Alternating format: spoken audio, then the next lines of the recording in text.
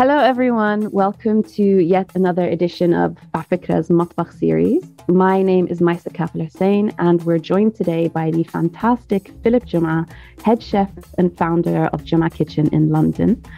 JUMA Kitchen was established in 2012 and offers a unique modern approach to Iraqi cuisine. Philip, who is of English, Irish, and Iraqi descent, is a self-taught chef who switched careers after many years in the finance world, and over the last 10 years has seen JUMA Kitchen go from small supper clubs to a staple of London's food scene, with newspaper columns, TV appearances, and awards, all on top of a prime spot in every foodie's dream location, Borough Market. So welcome, Phil. Thank you so much for being here today. Thanks, Maisa. Lovely little intro. Yeah, thank you. So just a disclaimer to our listeners and our viewers, Philip and I go way back. So when I was a fresh graduate working for a small Iraqi charity in London as a fundraiser, I got in touch with Phil over social media to collaborate. And we launched a really successful fundraising campaign together for Ramadan, organized charity supper clubs together, and so much more. And we've stayed great friends since. And since then, what was maybe 2 or 3 years into your journey with JUMA Kitchen, you've become London's standout champion of Iraqi cuisine and the undisputed king of kubba. But anyway, I have so many questions for you. Let's get started with you telling us a little bit about your journey. So you're a born and bred Londoner who worked in London's financial centre and then gave it all up to start JUMA Kitchen and begin this journey to get Iraqi food into the mainstream. So how did we get here? When did you make your first kubba or khuzi or kebab? Okay, so it like the business, the idea started in 2012, but the first ever like supper club, the debut of JUMA to the world was November 2013. And as you said, I was in the finance world for a number of years, and that wasn't really serving me for many different reasons. And food was a really like beautiful distraction. But, you know, I was just like, I enjoyed eating food, and I was like, you know, doing the odd thing at home, but not, you know, chef wise, it was never like a vocation. And I kind of wanted to, I guess, kind of like look at other areas that made me happy in life, because finance certainly wasn't doing that. And obviously food kept coming up, and I decided to get some work experience in some kitchens. And these were like non-Middle Eastern, non-Arab, non-Iraqi places. These were like gastropubs, some Michelin-starred places, some just like normal brunch spots. And all the while I was getting all this experience, I was definitely feeding this passion and this hunger for learning about cooking and kitchens and hospitality. And yeah, all the while I was like, you know, I grew up eating like incredible Iraqi food, like, and it wasn't just a bias of like, it was close to me. It was like, no, like having like filled my face across London, I just knew Iraqi food had its place amongst all of this food scene. And at the time, London was popping off, like street food and supper clubs, and all of that was happening. And it was a really, really amazing time to be involved. And I just thought, yeah, like I want to do this. So I remember I was sat at my dad's dinner table learning how to make kubbat hammoth. Honestly, like 8-9 hours just sat there. Who was teaching you? That was my dad's wife. So mum and dad are divorced, and my dad remarried, and Grace, bless her heart, she was just there with me, just patiently kind of like, yeah, just going through the motions with me. And while my dad is shouting at me, like, what are you doing? Like, what do these people know about our food? Why are you bothering? And I'm just like, that's why I'm bothering. I want people to know about it. And obviously at the time he was just like, you know, he just kind of was so resigned to me like leaving finance and taking on this path. So yeah, it was that was the moment. And November 2013, I hosted my first ever pop-up, and JUMA was born. Amazing. Okay, so yeah, you just mentioned the reaction of your dad. So, you know, leaving finance, which is a pretty stable, sensible job, I suppose, in the city, and you're chasing a dream of becoming a chef. So I assume your parents were hesitant at the time? What about the other people around you? And what about the people who are advising you on joining the food industry, because it's obviously a tough industry to get into? Yeah, no, it's like parents want safety, right? Parents want just their son, daughter, whoever it is. They want just them to be set up and getting regular salaries, and most parents anyway. And I'd probably speak for most Iraqi parents. They don't want their son to be leaving finance to go, in my dad's words, and I quote, "You're going to go and become a dishwasher." So that was obviously a nice confidence boosting thing from him. My mum on the other side, yeah, like she was obviously, my mum is like super supportive, but just concerned and worried. And at that time, it's like I'm 30 odd years of age. A lot of my friends and peers are settling down. Some are getting married. Some are like, earning and doing really, really well in their careers and making some big moves. And it's like I'm taking this backward step, and it's lonely. That's the only sort of kind of analogy I can put. It's really lonely, and you soon figure out that you have to surround yourself with positive people that are aligned with the entrepreneur mindset and aligned with risk taking and aligned with the sector that I was in, and that was like restaurants and hospitality. And I carved out a really beautiful community, and yeah, it was really tough at first. I think the first probably 3 years were very, very difficult, for many different reasons, which I can go on to more. But yeah, it was just one of those where I just felt very on my own, and also loads of self-doubt and like, what am I doing? I never would have dreamed of it happening how it has. Never in a million years. And so when you began, getting jobs in various places around London, did you have to start right at the bottom? Like, not having that experience previously, apart from doing things at home, your dad's comment about being a dishwasher. Like, for example, did you actually have to go in and be like, I will start at the bottom, like, let me work my way up? Or did they take a chance on you with harder things? I was just working for free. I wasn't going in as an employed chef. I was just going in for experience. So when I left finance, I ended up working as an account manager for an energy consultancy firm, completely different sector, completely different vibe, but that actually allowed me to have a lot more time on my hands. And then I just used my holiday and my weekends to work in kitchens. And yeah, like I was like just so hungry and so willing and eager to learn. I would have done, and I did do everything from dishwashing to anything they asked me to, really. But it wasn't like a proper chef's role, because I didn't have the talent for them to give me those responsibilities. Mm-hmm. So yeah, and that probably I should highlight how hard it was financially as well, because you're not earning, right? You're learning your craft, and you're having to go into that world willing to, I guess, sacrifice and just do things that you don't want to, but you got to for the cause. And you said that you had been going around different, your whole life, and especially when you were working in the city, going to different restaurants and things like that, and seeing how the London food scene was, buzzing. It was getting more and more interesting. So were you much of, what people would call like a foodie at the time? So trying to check out all the newest restaurants, different cuisines in the UK and abroad, like, you keep up with the food scene?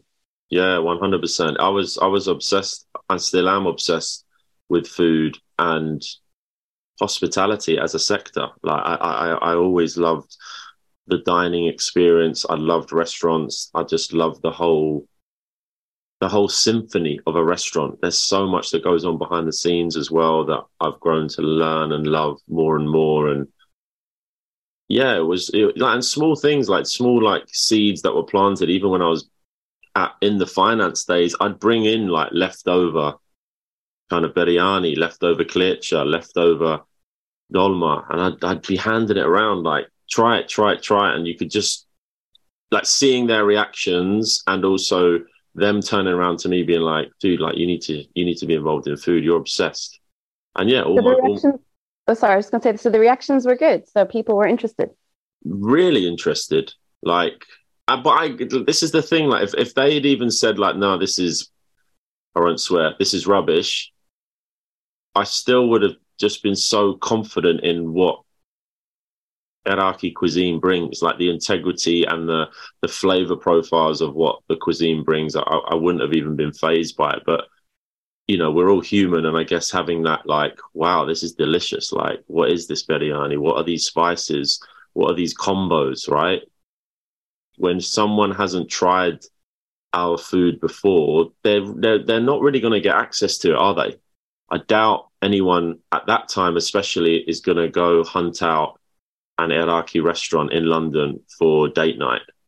Yeah, you know. So it was those kind of small seeds as well that I thought, yeah, this is absolutely banging, and more people need to know about it. I think at the time before you got started, and this is in London specifically, of course, because different cities will have different options, but we only had for Iraqi food Edgware Road and, you know, maybe one spot in Knightsbridge. And then Park Royal, there were a lot of places, but they wouldn't even be regarded that well known apart from people who are in those areas. And so getting Iraqi food into the mainstream just in London itself was going to be a task. No, it was. And I think at that time, like, London was obviously very welcoming and open to all cuisines. But it was like almost like I was taking myself on in that journey of being self-taught, still kind of exploring my identity around my Iraqiness, still kind of like insecure around, am I Iraqi enough? Should I be doing this? Like, there was so many things going on in my space, and it wasn't just show up and cook. It was like I was on my journey too. And even like connects like you and meeting people. I wasn't really involved in the Iraqi community. Like, so yeah, it's been an unbelievable journey, like, for me as well as the food. So yeah, it was a tough call. And I think at the beginning I was very much like Iraqis weren't really, like, I guess, like, at the forefront. I was like, no, I need to bring this further. I need to take this further. I need to bring this to, like, just like everyone, Londoners, normal kind of like Hackney folk who are just, do you know what I mean? Like, waiting for the next big food thing. Yeah. But it was never like, it was always just so honest. I didn't really have that in mind of like, it is going to be the next big thing until later. At the beginning, it was just like, I just want to bring this, I just want to celebrate it and bring it to the masses. And then, yeah, like, things started to happen as I did that.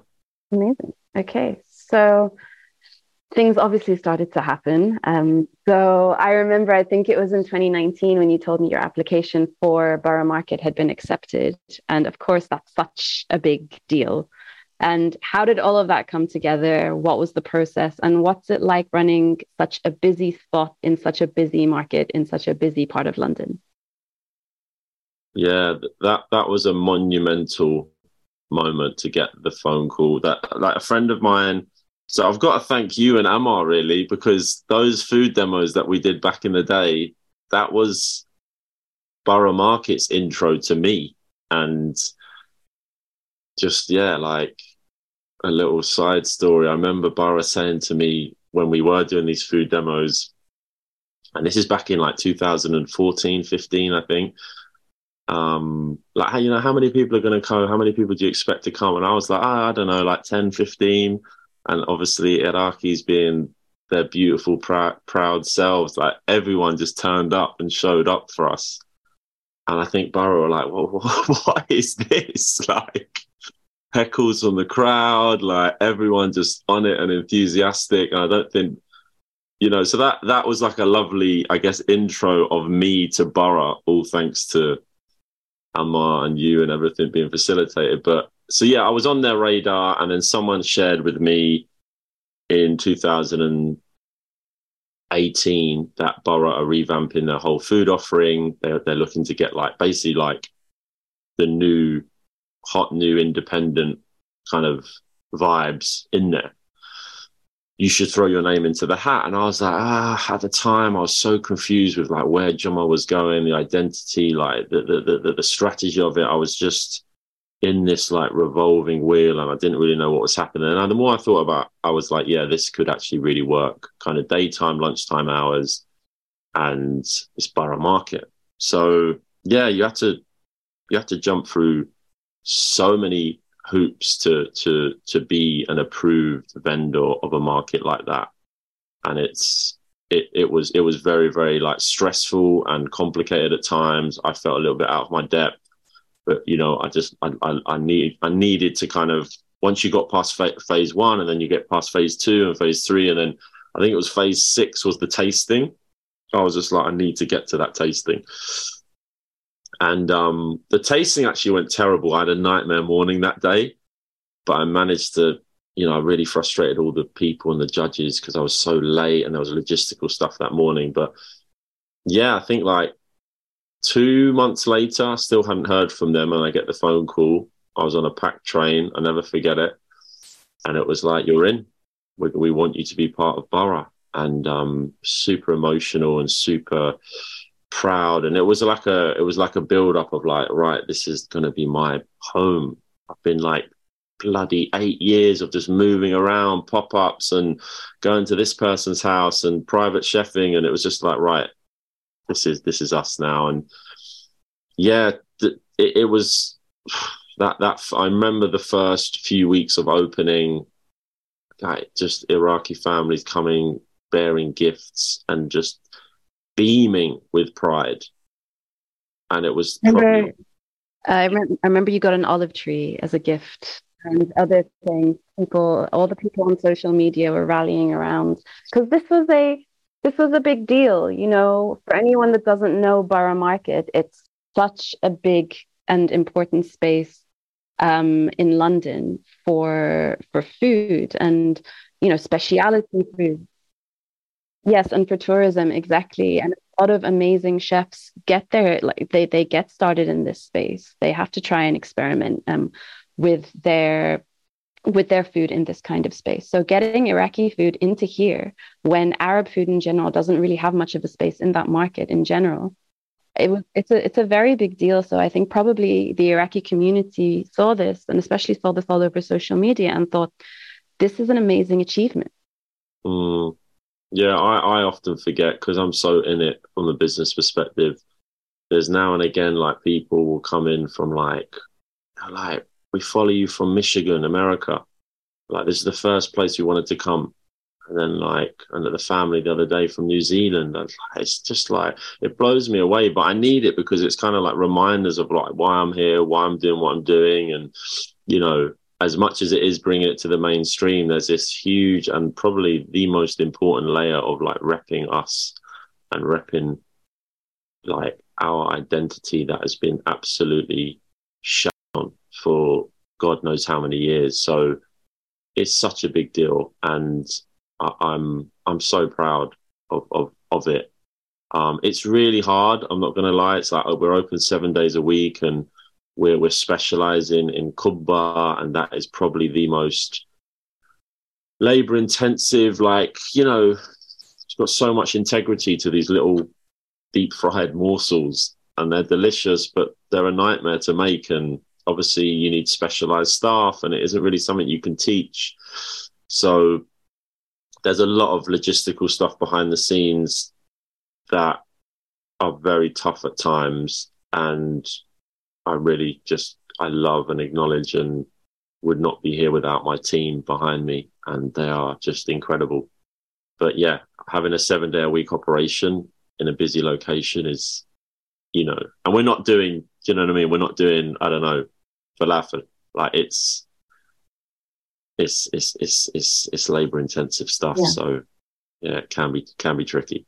I can imagine. So what's the reaction of passers-by when they see, you know, Iraqi food written on the front of the stall? And what's the reaction of people when they go on and then try it for the first time? Like, what kind of conversations are you having with people?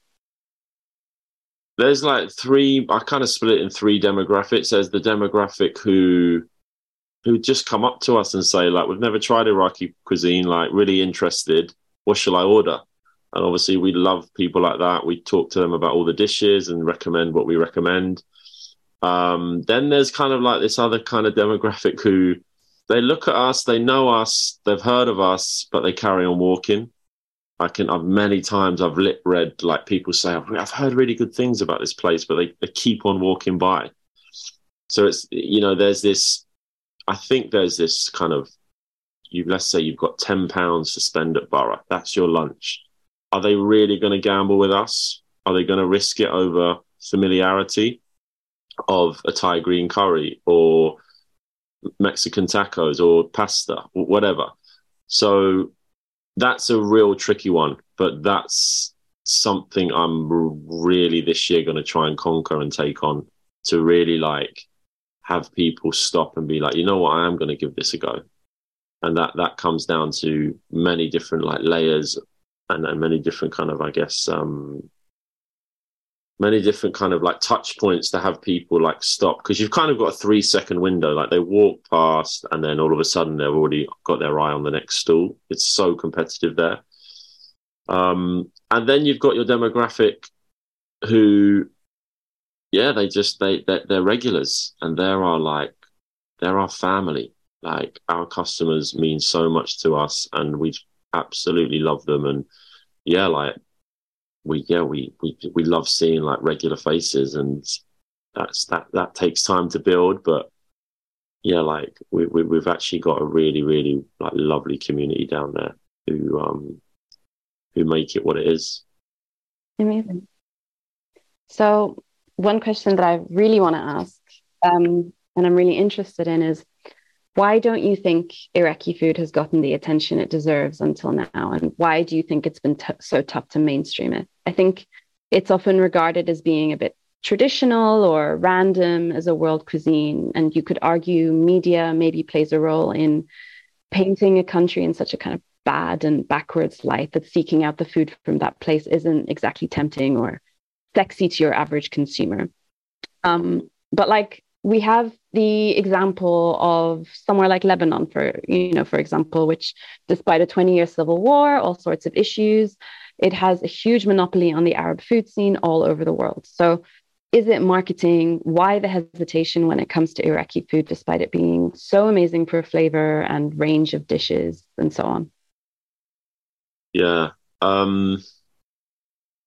What comes up for me I don't know the answer to that, but what I can share is when I first started out, I remember there was a lot of Iraqi-owned businesses in food that were doing Middle Eastern. And when I started with the branding of JUMA and all of that, like so many people like, don't put Iraqi cuisine, just put Middle Eastern or just put Levant or, and I was like, no, like that's not happening. Like, and I think when I have gone back and kind of at the time, I had a few conversations with some people around why aren't like they're saying it's Middle Eastern, but their menu is Iraqi. Yes, they've got the mezza, all the sort of standard Lebanese mezza on there, but they've got authentic Iraqi dishes too. So I think it was about identity, the stigma attached with the word Iraq, with everything that was going on at that time, and also I'm a privileged born and bred Londoner. I haven't gone through the generational thing that they have. So they're looking at things different and a lot more, let's say, maybe cautiously than I am. I was always very gung-ho and just like, no, we're doing it like this way. So I think that is a major part. I think, yeah, like bringing in the Lebanese cuisine, like they know how to package things. They know how to market it. They know how to, you know what I mean? Like how can like little Lebanon, like, have this much of an impact? It's incredible when you think about it, and that was clearly something that a lot of the other, Middle Eastern Arab countries weren't doing as powerfully and as well. And I think like the cuisine, like Iraqi food is tough. It's like, it's long. hang tight all the mamas out there who are there over the stoves and barbers, but less Mainly mamas. exactly majority mamas. Like they're slaying over the stoves. So, and it's not like a 1 hour meal. It's often like very, very long. So yeah, I think commercially I've really struggled to have this like accessible and a business, because everyone needs to be paid. It's not like I've got like unlimited aunties working for free. Like no one's here from my side. So it's kind of like it has to be done properly and in a way that labor is basically a cost to the business. There isn't really like, I don't know, at the beginning when I was doing the pop-ups, I wasn't really charging myself, sat there for 9 hours, but that's not commercially viable, right? So I think there is a complexity and toughness to the cuisine that, depending on what scale you do, I've chosen an annoying one, but like, let's say you wanted to just do specialize in kuzi or just kebab, like, yeah, I think there's so much scope there. So what do you think, from all of your experience now with Iraqi food, what do you think sets Iraqi food apart from all the other cuisines? And what, apart from just labeling it as Iraqi and hoping people give it a chance, what do you think people will see when they encounter Iraqi food for the first time that makes it look different or taste different or appeals to them, compared to every other place, around them? Mm-mm-mm. I think it's the spices. I think all the spicing is familiar to everyone. I often, when people say like, what is Iraqi cuisine? Like, how do you describe it? And I say it is like your Middle Eastern cuisine that you all know and love, but like with Indian spice influence. And that is not the Indian combos. It's Indian spices that, from the spice trail way back, your cloves, your rose, your black pepper, cardamom, cinnamon, nutmeg, all of these they're all part of our cuisine.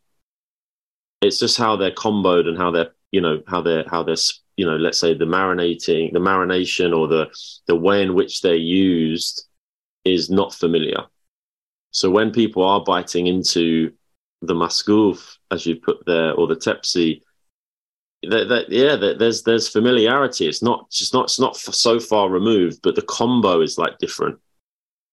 And I think that's really what sets us apart.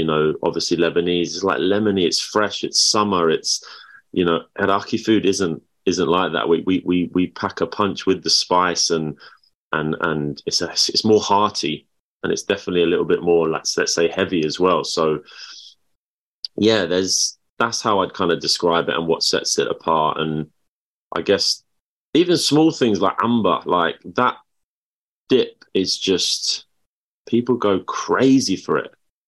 Like it's the amount of times that like people they go off, they eat their kubba at bara and they come back and they're like, what is that orange sauce? Like, what is that? And it is, right, it's like mustard, fenugreek, vinegar. It's punchy. Yeah, I mean, that's an example of an actual fusion of cultures, like Iraqi and Indian, direct from like way back in history. Like there's a direct link there. And so I'm sure a lot of people try that and they think this tastes familiar in some way, but it's entirely new to me also at the same time. And it tastes amazing. Big time. Yeah. And I think that's what it is. And I think I'd like to play on that more. Even like date syrup, right? It's this kind of date syrup, but when you tie that in with, kleche with like date with cardamom, it's not that out there, but like actually when you bite into that, you're like, oh my, this is like delicious. So yeah, I think it's just how it's comboed, and those combos people haven't really seen before, but are very familiar to, I'm sure, both of us just growing up. Like it's normal. So you touched on this a little bit before, but I wanted to just ask you about it a little bit more.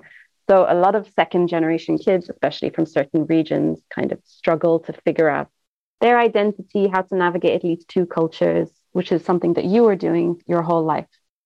So how has food helped you explore your Iraqi culture? Like, it's been monumental in me, you know, really like delving into my identity. And I think I want to touch upon like my upbringing when I was trying to fact find and talk to my dad about the stuff that he was shouting at the TV and getting so worked up about and living through. There wasn't really communication channels between me and my dad. Like, he wasn't out here just explaining Iraq or his Iraq to me. It was just so angry and traumatic and tough for him to even express himself. So I really struggled with that, because then I was kind of like, I wasn't rejecting my Iraqiness. It was just like, well, okay, well, I can't get access to it. I'm kind of like, you know, even now as I'm trying to explain it, it was just confusion. It was just, you know, the war is happening on the TV. I've got a surname like JUMA that stands out in school, and I've got quite a nice big nose at the time, still have. But I'm obviously got a white Christian name like Philip, and there's this like melting pot of like, yeah, like it was just like I kind of parked that side of me, I guess, while trying to figure stuff out and trying to revisit it. And I don't speak Arabic, so when I was out with my dad and his OGs, like, it was just, I just sat there. I just sort of this like ping pong. I'm just like watching people's mouth move, but I don't understand what's happening. So that's something I really want to highlight. And then obviously navigating JUMA amongst a community of Iraqis that are strong personalities. There's a lot of opinion, very proud, and also kind of like, I kind of didn't know what I was going into in a weird way. And I think that naivety actually aided me massively, because as with any community, there are kind of like, you can set yourself up to really maybe fall flat on your face if you're kind of not acting with integrity and acting for the cause in the right way. And I think everyone could smell off me and see in me that I was just so committed to just delivering and trying my best to deliver like great Iraqi food. But I kind of wasn't ready for like the melting pot of the community that were coming at me, that especially later on. But with that, it was like, I've just made like just such dear friends, and my education has been through them. And yeah, like just even small things like, I remember one pop-up, there was an Iraqi Christian, Iraqi Muslim, and Iraqi Jewish family all sat next to each other like a triangle. And I remember like we were cleaning out desserts, and it was like, these guys aren't going to leave. They just stayed there chatting. And it was the most beautiful thing. Like we literally had to kick them out, and they didn't want to leave each other. So that, again, like those sort of scenes that were there, like that really, I was so lucky to witness that and to almost facilitate that as well, and to be the vehicle that carries that kind of thing. And there's so many like very, very moving and quite unique stories that were pivotal in shaping my identity and having me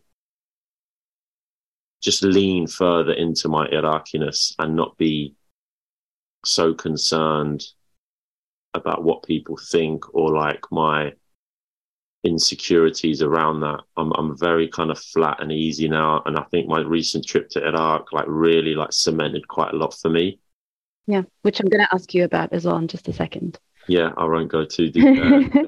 But it really, yeah, I'm very just clear and flat around it now. And definitely for the last 9 years, navigating around my identity for such a giant of a country, like it is just so rich and incredible. And complex and just so multi-layered.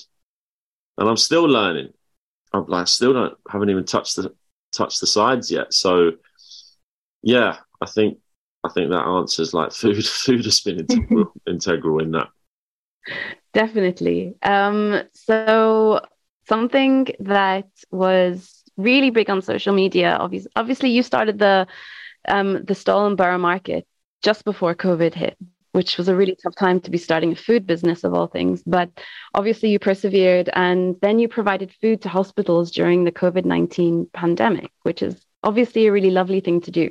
So we'll just look at this very quickly, but how was it doing an operation of that scale? What were the reactions of the doctors, nurses, other hospital staff to Iraqi food being in their canteen? I've got free healthcare now for the rest of my life. Like the amount of Iraqi doctors that I met, it was funny. No, it was cool. It was cool, and it was something at the time where I needed to do something and keep busy, and I think just seeing how the country was, and yeah, it was a really tough time. And it was quite nice just how the momentum naturally built and how it became just that Friday thing where I just wanted to do an Iraqi dish and feed it. But it was long and it was tough, and I couldn't get help because we couldn't, like, it was COVID. Yeah. So it was just like I'd hang out pretty much 4 or 5 hours at the prep kitchen, load up all the packaging, load my car, and then just go and drop it off. And the response was amazing. And again, it was just like, even on the inside of when I did have, let's say, my little Iraqi connects that were already in the NHS who knew I was coming to them,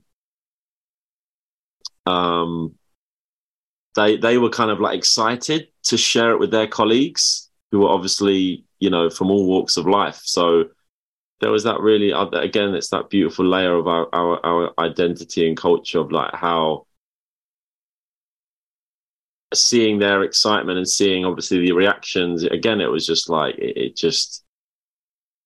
was multi-layered. Obviously they're getting fed, and obviously it's like, it's something to lighten up their day in quite a dark time. But there was that layer of like the Iraqis being like, he's coming and like, you got to try this. And then they're sharing their identity with them again. And it's like the ripple effect continues. So that was really, really nice. And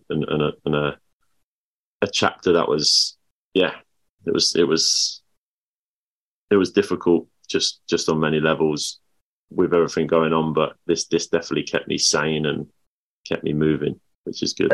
But also, a lot of the healthcare workers at the time were being applauded so much and being venerated as, being our heroes, but actually seeing someone physically come and do something for them rather than just talk about it, it must have been very heartwarming for them. So, and especially for a lot of people, from a cuisine, from a chef that, is so far away in terms of what they know, like, why would he come and help? Why would he come and send all of this amazing Iraqi food for us to try? Yeah. No, it was. I think they were really moved, touched, and grateful. And again, I've made some like actual friends out of that whole chapter that have, they've said they'll never forget that. So that's really, really sweet of them too. Okay, so now anyone who isn't from the UK listening to this, they might not know Saturday Kitchen on the BBC, but it's a pretty big deal in the food industry on this little island. So tell us very briefly, how did you get on the show? Tell us about the experience. And obviously it's a big milestone for a chef, right? And probably the first time an Iraqi chef has ever been on a show like that. This is the milestone. I'm not joking. I can't even sometimes believe it. I grew up watching this, like religiously watching this show. And then I think it was, I got an email just from Jess from Red Kite PR. Shouts out to them. And they were saying like, look, Saturday Kitchen are looking for like new blood, new energy, new vibes. And can we put your name forward? Like, we thought of you straight away. So I was like, of course, like, you crazy? Like, damn right, put me in. And then I did a rehearsal, obviously brought the Dolma game. They just were like, what is this? Like, it went better than expected. I had like people from upstairs coming downstairs on rotation, new people being like, yeah, they really, really enjoyed it. And then they said, yeah, we're gonna have you on. And that was just like, oh my goodness me. I never ever would have ever thought this. And how did it go on the day? you have to get up so early. And I remember I was doing al fresco at the time, and I finished crazy late. I think I got home at like 1 or 1:30. There was a taxi outside my house at 5. And you go to the studio, you do the whole thing, rehearse it, the whole show, and then all of a sudden you're like live. And I remember like ringing my mum beforehand, and she's just crying. And I was just beaming with pride, and I was just like, Mum, I'm going on, like. And then I was hearing her crying, because I was tired and just feeling a little bit like whatever. I'm like nearly starting to go, and then it was just before we knew it, we were on, and it was amazing. It was amazing, and it meant so much to the Iraqis. Like the messages I received. Yeah, it was crazy. Like, people were just saying, like, it's a family thing. Everyone's round for breakfast. We're all watching you. And it was, and, you know, families with their sort of 8, 9-year-olds kind of forcing their kids to sit down and watch it, you know, as a form of representation, and, you know, seeing that like their own are on TV. It was special. It was so special. And, yeah, that's a memory I'll never ever. That's been the pinnacle. Some kids seeing Dolma on TV, probably on the BBC, especially, probably for the first time ever. Yeah, it was. You know, those dishes. Yeah, they're not really cooked, are they? On our mainstream channels. So, I actually provisionally had a big Dolma pot, and then they kind of were like, no. We'll get complaints about food wastage. You need to do a tiny Dolma pot, and I was like, really? But anyway, that's like TV for you. But yeah, it was a great moment. Okay, so you touched on this a little bit before, but so you went to Baghdad, I think it was around this time last year, right? So was it your first time there? What was that like for you? And oh, sorry, no, I was just gonna say, like, did you learn anything about Iraqi cuisine while you were there that you didn't know before? Yeah, so it is this one year this week that I was there, and I had been already as a 1-year-old, but I have obviously no recollection. My mum, bless her, she took me and my brother as little bubs, and yeah, this was from an identity perspective, from a culinary perspective, from a multi-sensory thing. I just had to go. It was time. And I learned so much, like about the food, and about just how things are there, like even produce and the lamb, and obviously the kebab, the kahi and germa. Like, it's like it's life-changing, some of the dishes that I had. Like that germa, like it was incredible. Like incredible. There's obviously like a food scene, but that's, you know, when I say the food scene, I mean restaurants. And I was kind of expecting like, where's the kubba and where's this? But I think a lot of that is done in homes. You know, you go there with all these expectations and all these assumptions and all these whatever past-based listenings that you have of it. But I just sort of, I just dropped all that within quite early on, and it just let it flow and let it be, because there was such a build up to this trip, like immense, like emotional build up of like, finally I'm going.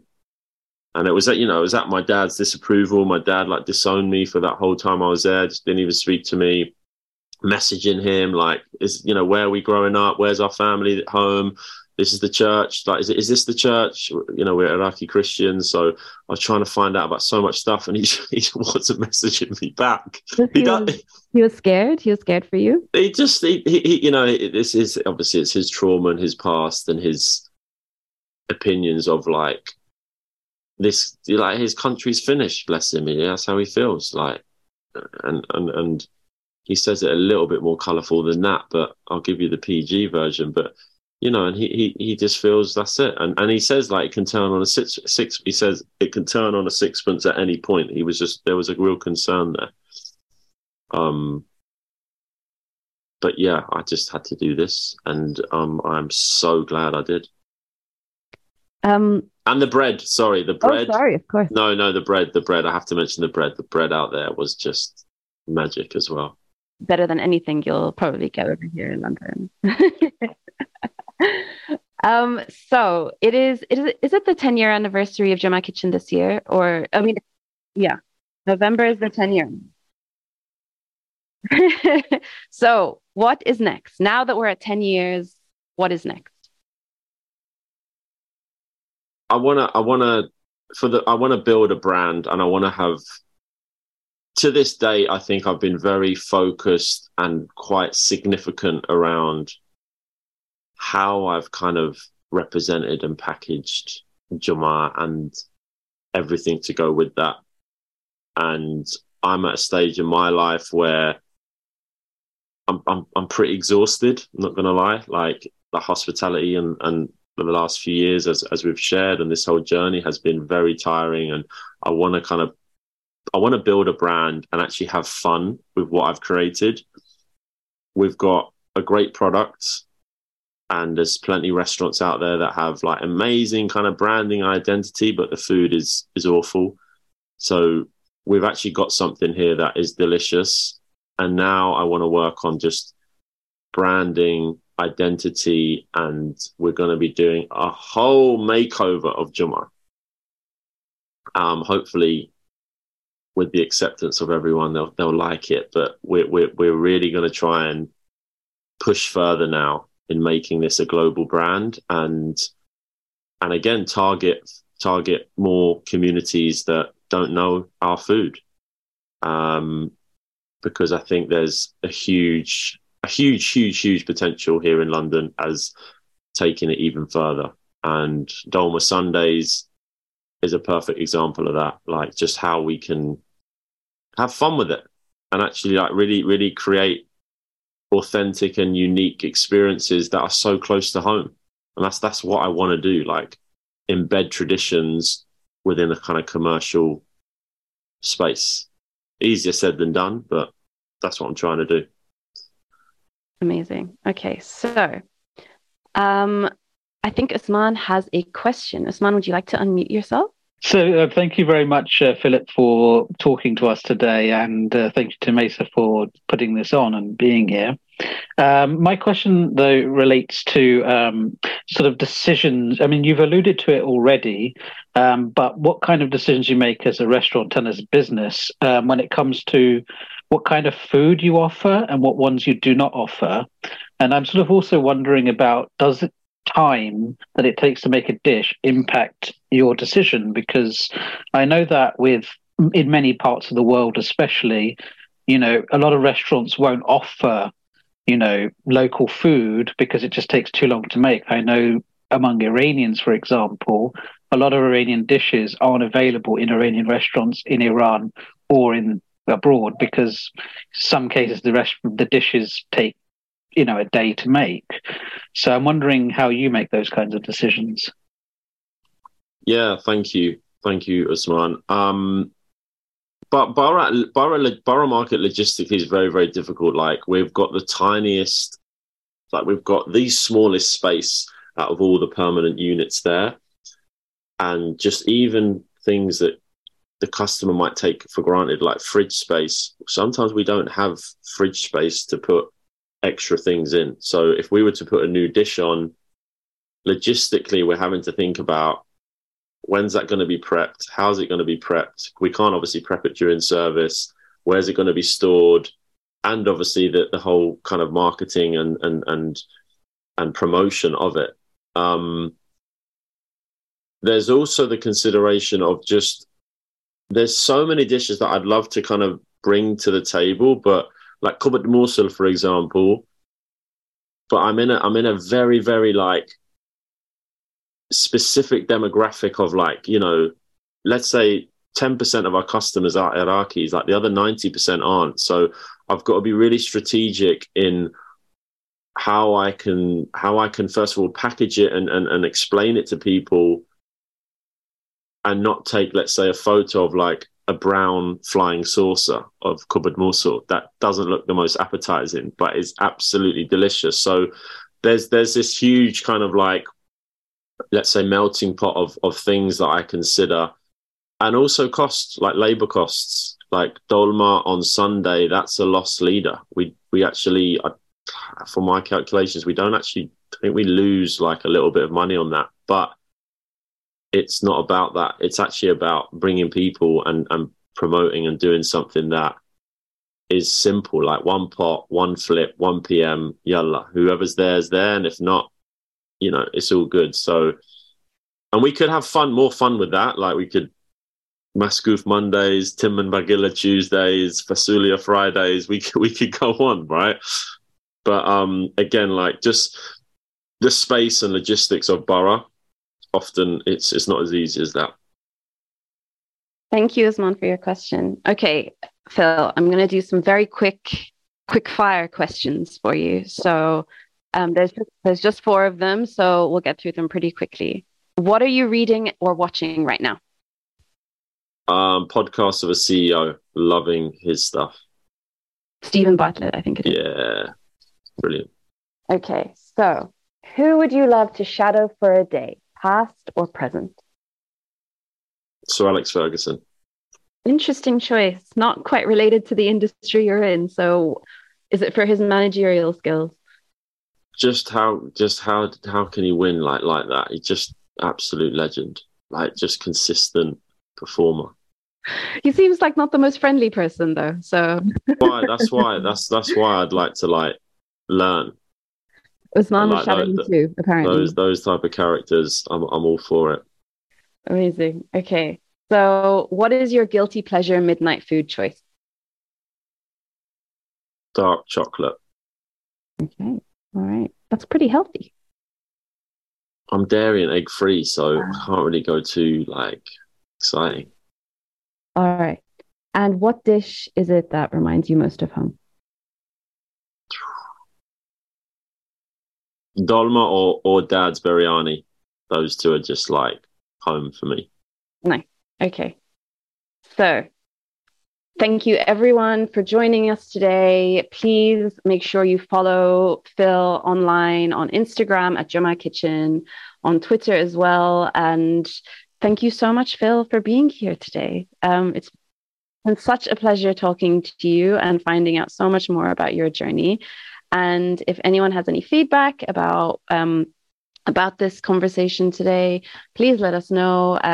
Go to afikra.com/was-this-good and make sure that you also stay in touch, follow Afikra online, join the community forum, and get in touch if you want to get involved. So thank you.